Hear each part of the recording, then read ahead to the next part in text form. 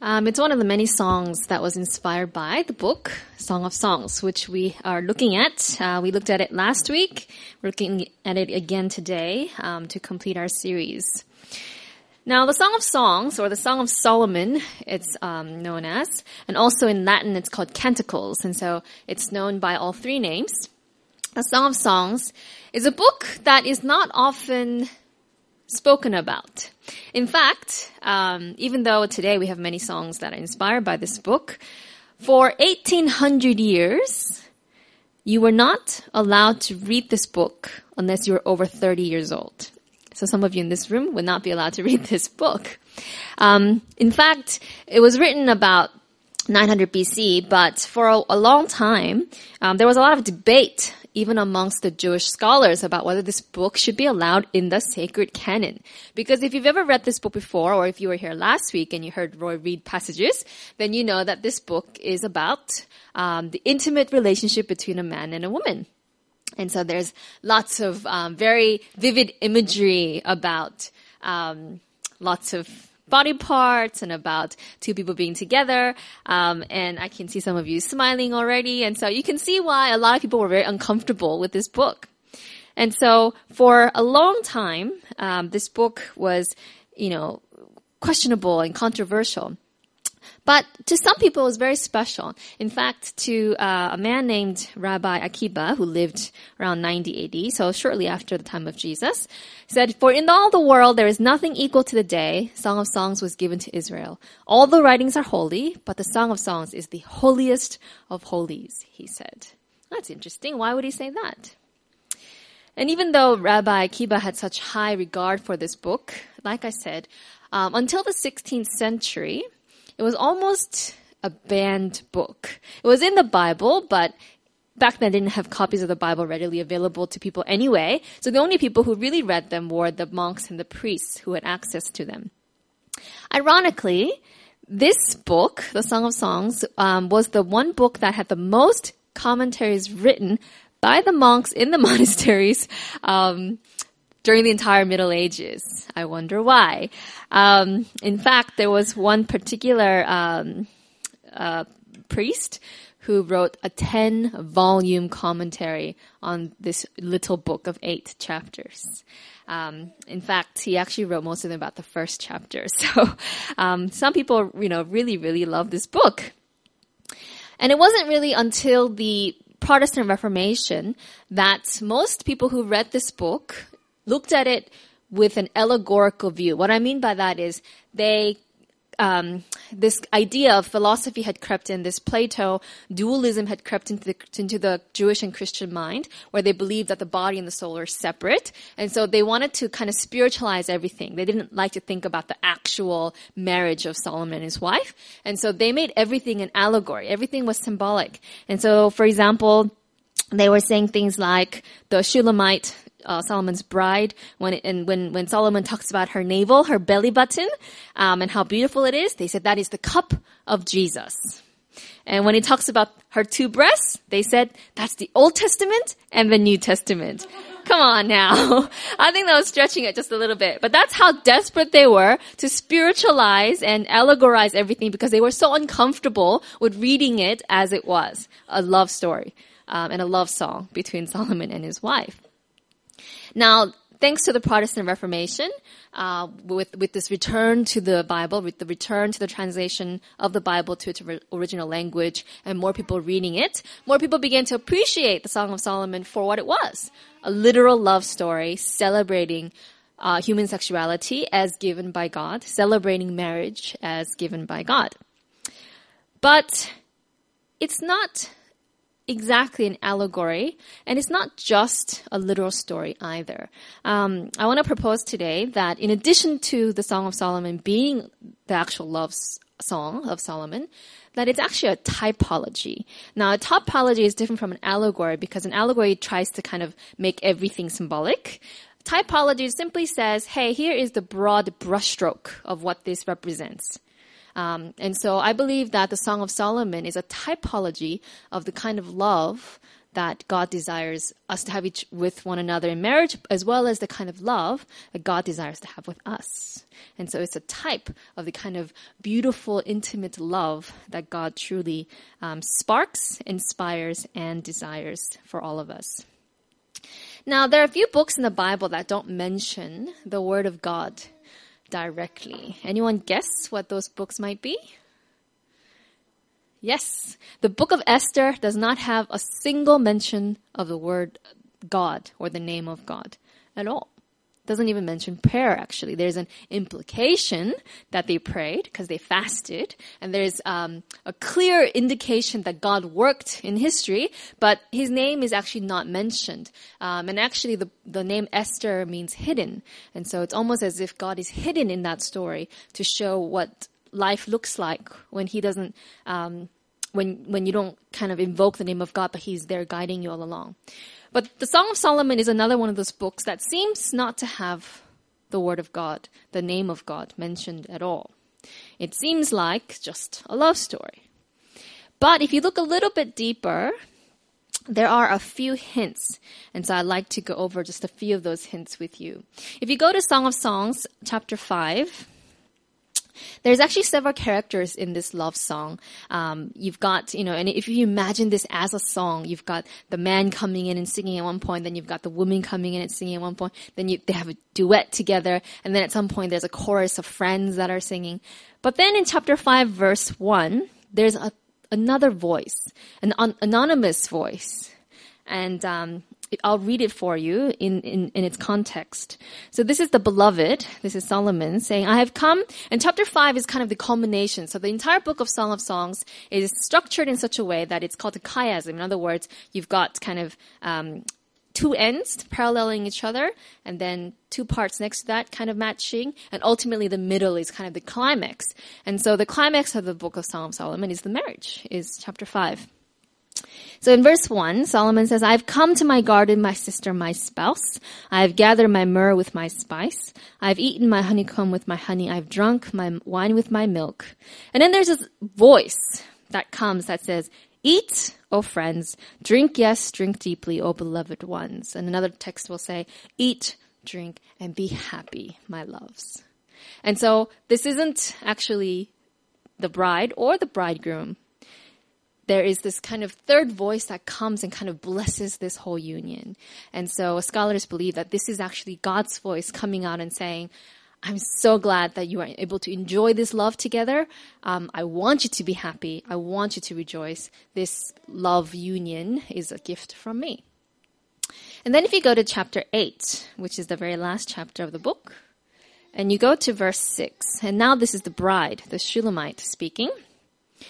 And she says, set me as a seal upon your heart, as a seal upon your arm. For love is as strong as death, jealousy as cruel as the grave. Its flames are flames of fire, a flame of Yah. Now, some of you, your version might say, a most vehement flame. But if you look carefully, there should be a little footnote in your Bible. And that footnote will tell you that it literally says, a flame of Yah. And that if you have a good Bible, it'll tell you in parentheses, Yah is a poetic form of Yahweh, which is one of the names of God. And so literally that verse is saying that the love, the sealing, this intense, vehement passion between Shulamite and Solomon is actually a spark from the flame of Yahweh. That every love relationship here on earth is actually a spark from the love of God. That God is the one who divinely inspires us to love one another. And this love is not the kind of love that Roy talked about last week, where he said, in society today, we have lots of false love. We have lust, we have infatuation, we have broken love, right?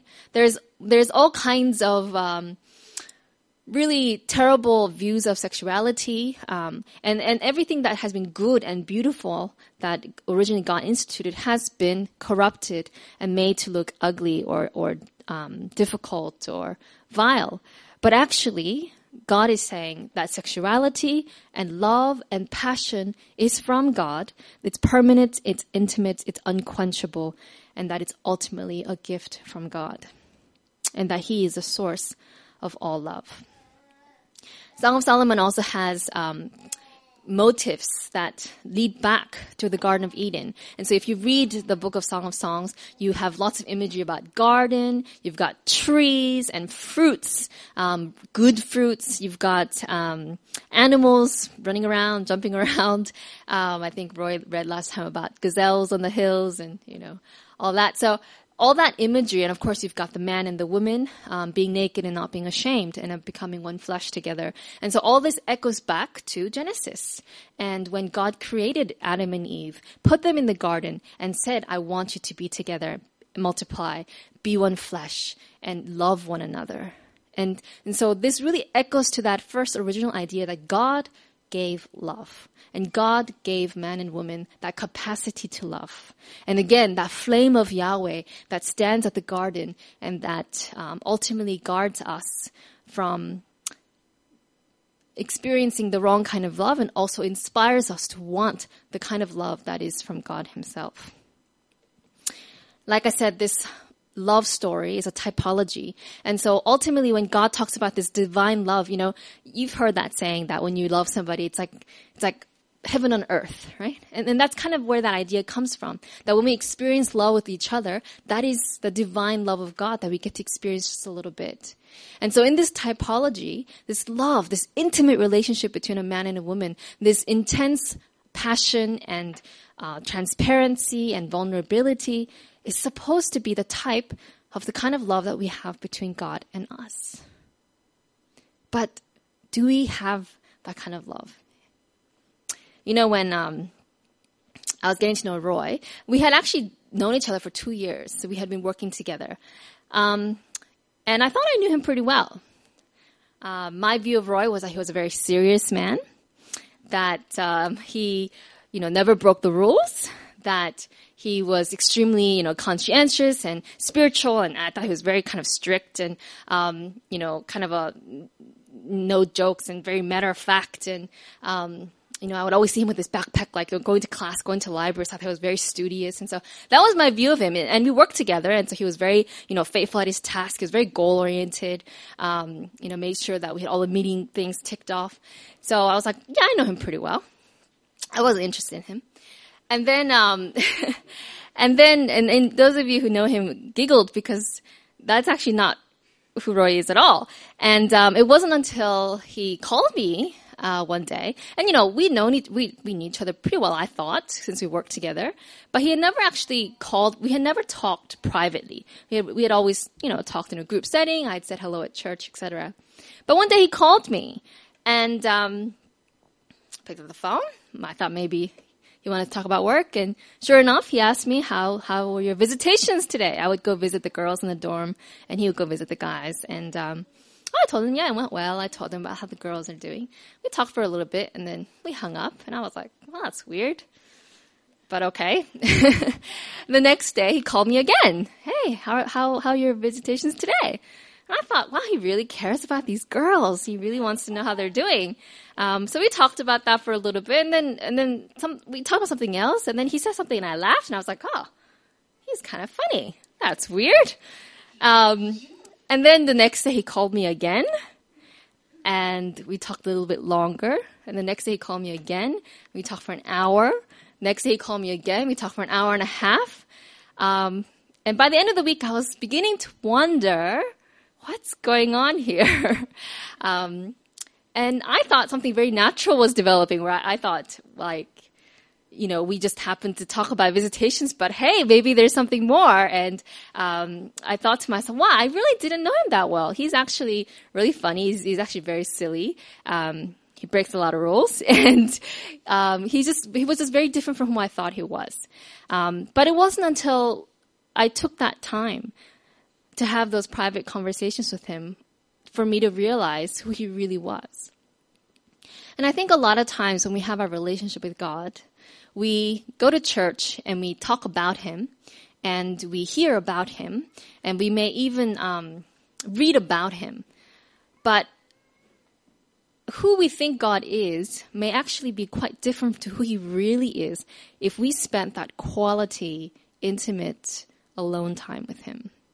The kind of time that isn't hurried, the kind of time where you don't realize how much time is passing, the kind of time where you actually want it to linger and last, rather than hurrying through it for the sake of getting through it.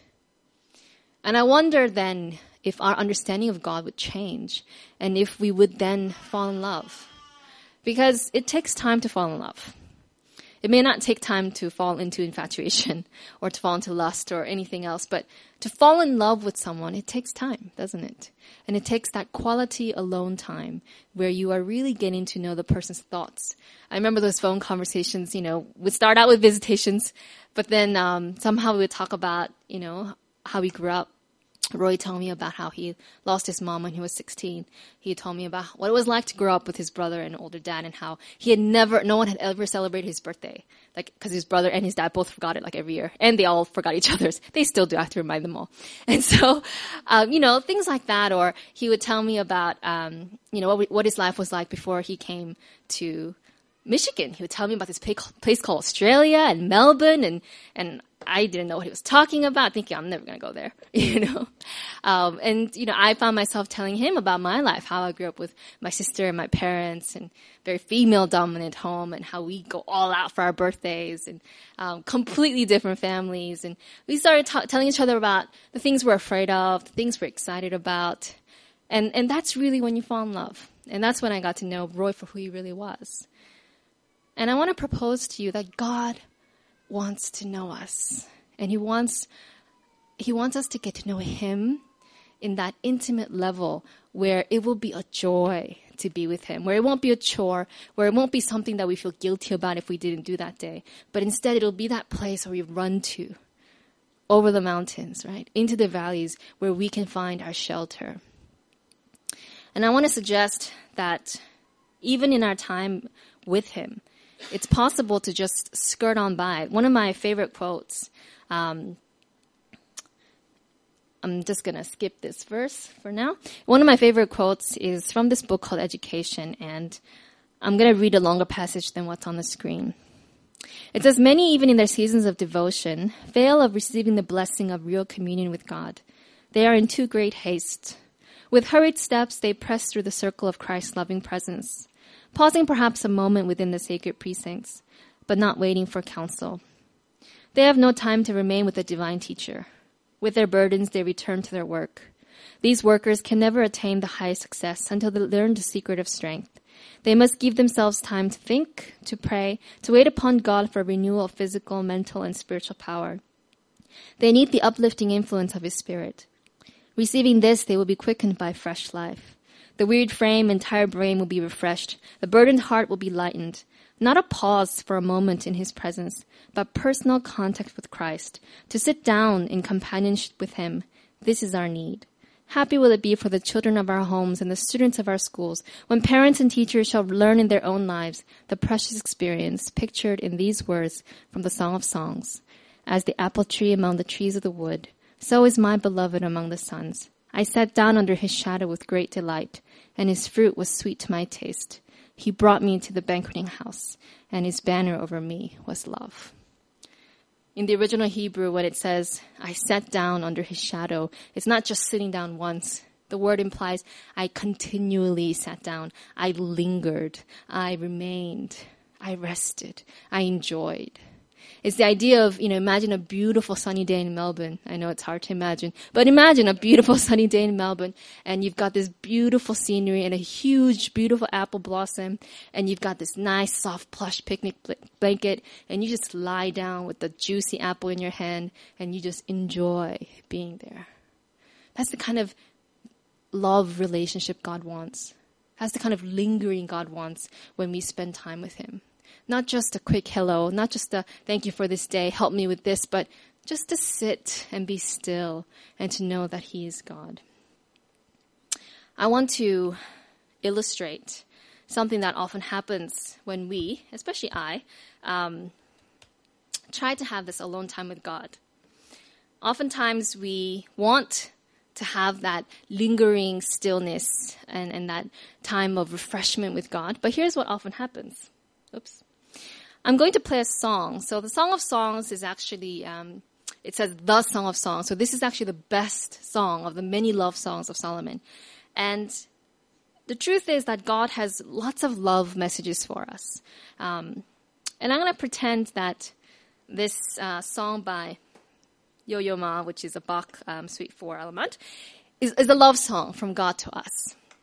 And so I'm just going to play it. And oftentimes, we'll begin with good intentions of listening to this love song from God. But before we know it, our mind wanders off.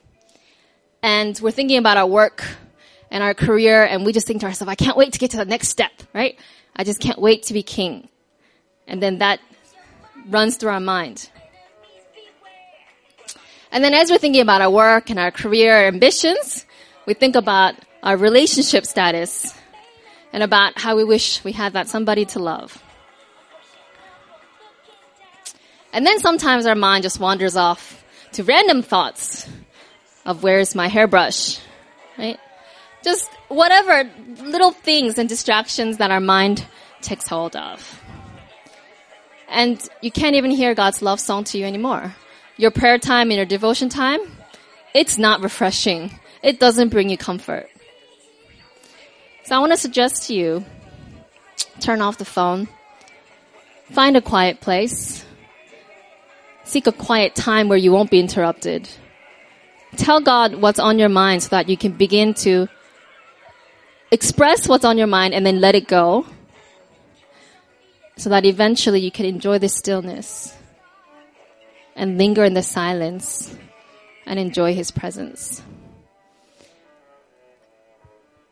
And it's only when you turn off those thoughts, and if you need to, complain to God about your singleness, complain to God about your job and where it is, complain to God about how ill you feel, get it out of your system, tell God how you feel, and then stop, and then just breathe, and then just listen to the love song that God has for you. And so for the next 2 minutes remaining to this song, I want you to just close your eyes and just be still and listen to the love song that God has for you.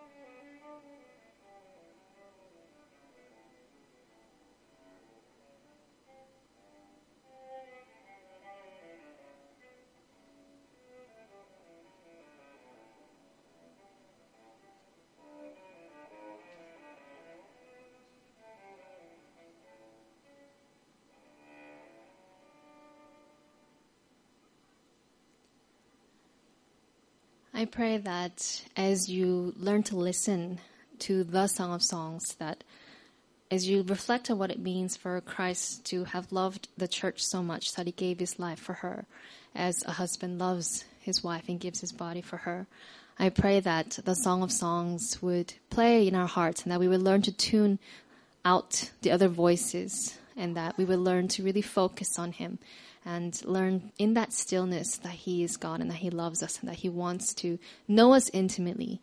And as we learn that song, I pray that we would then be able to share that love song with others.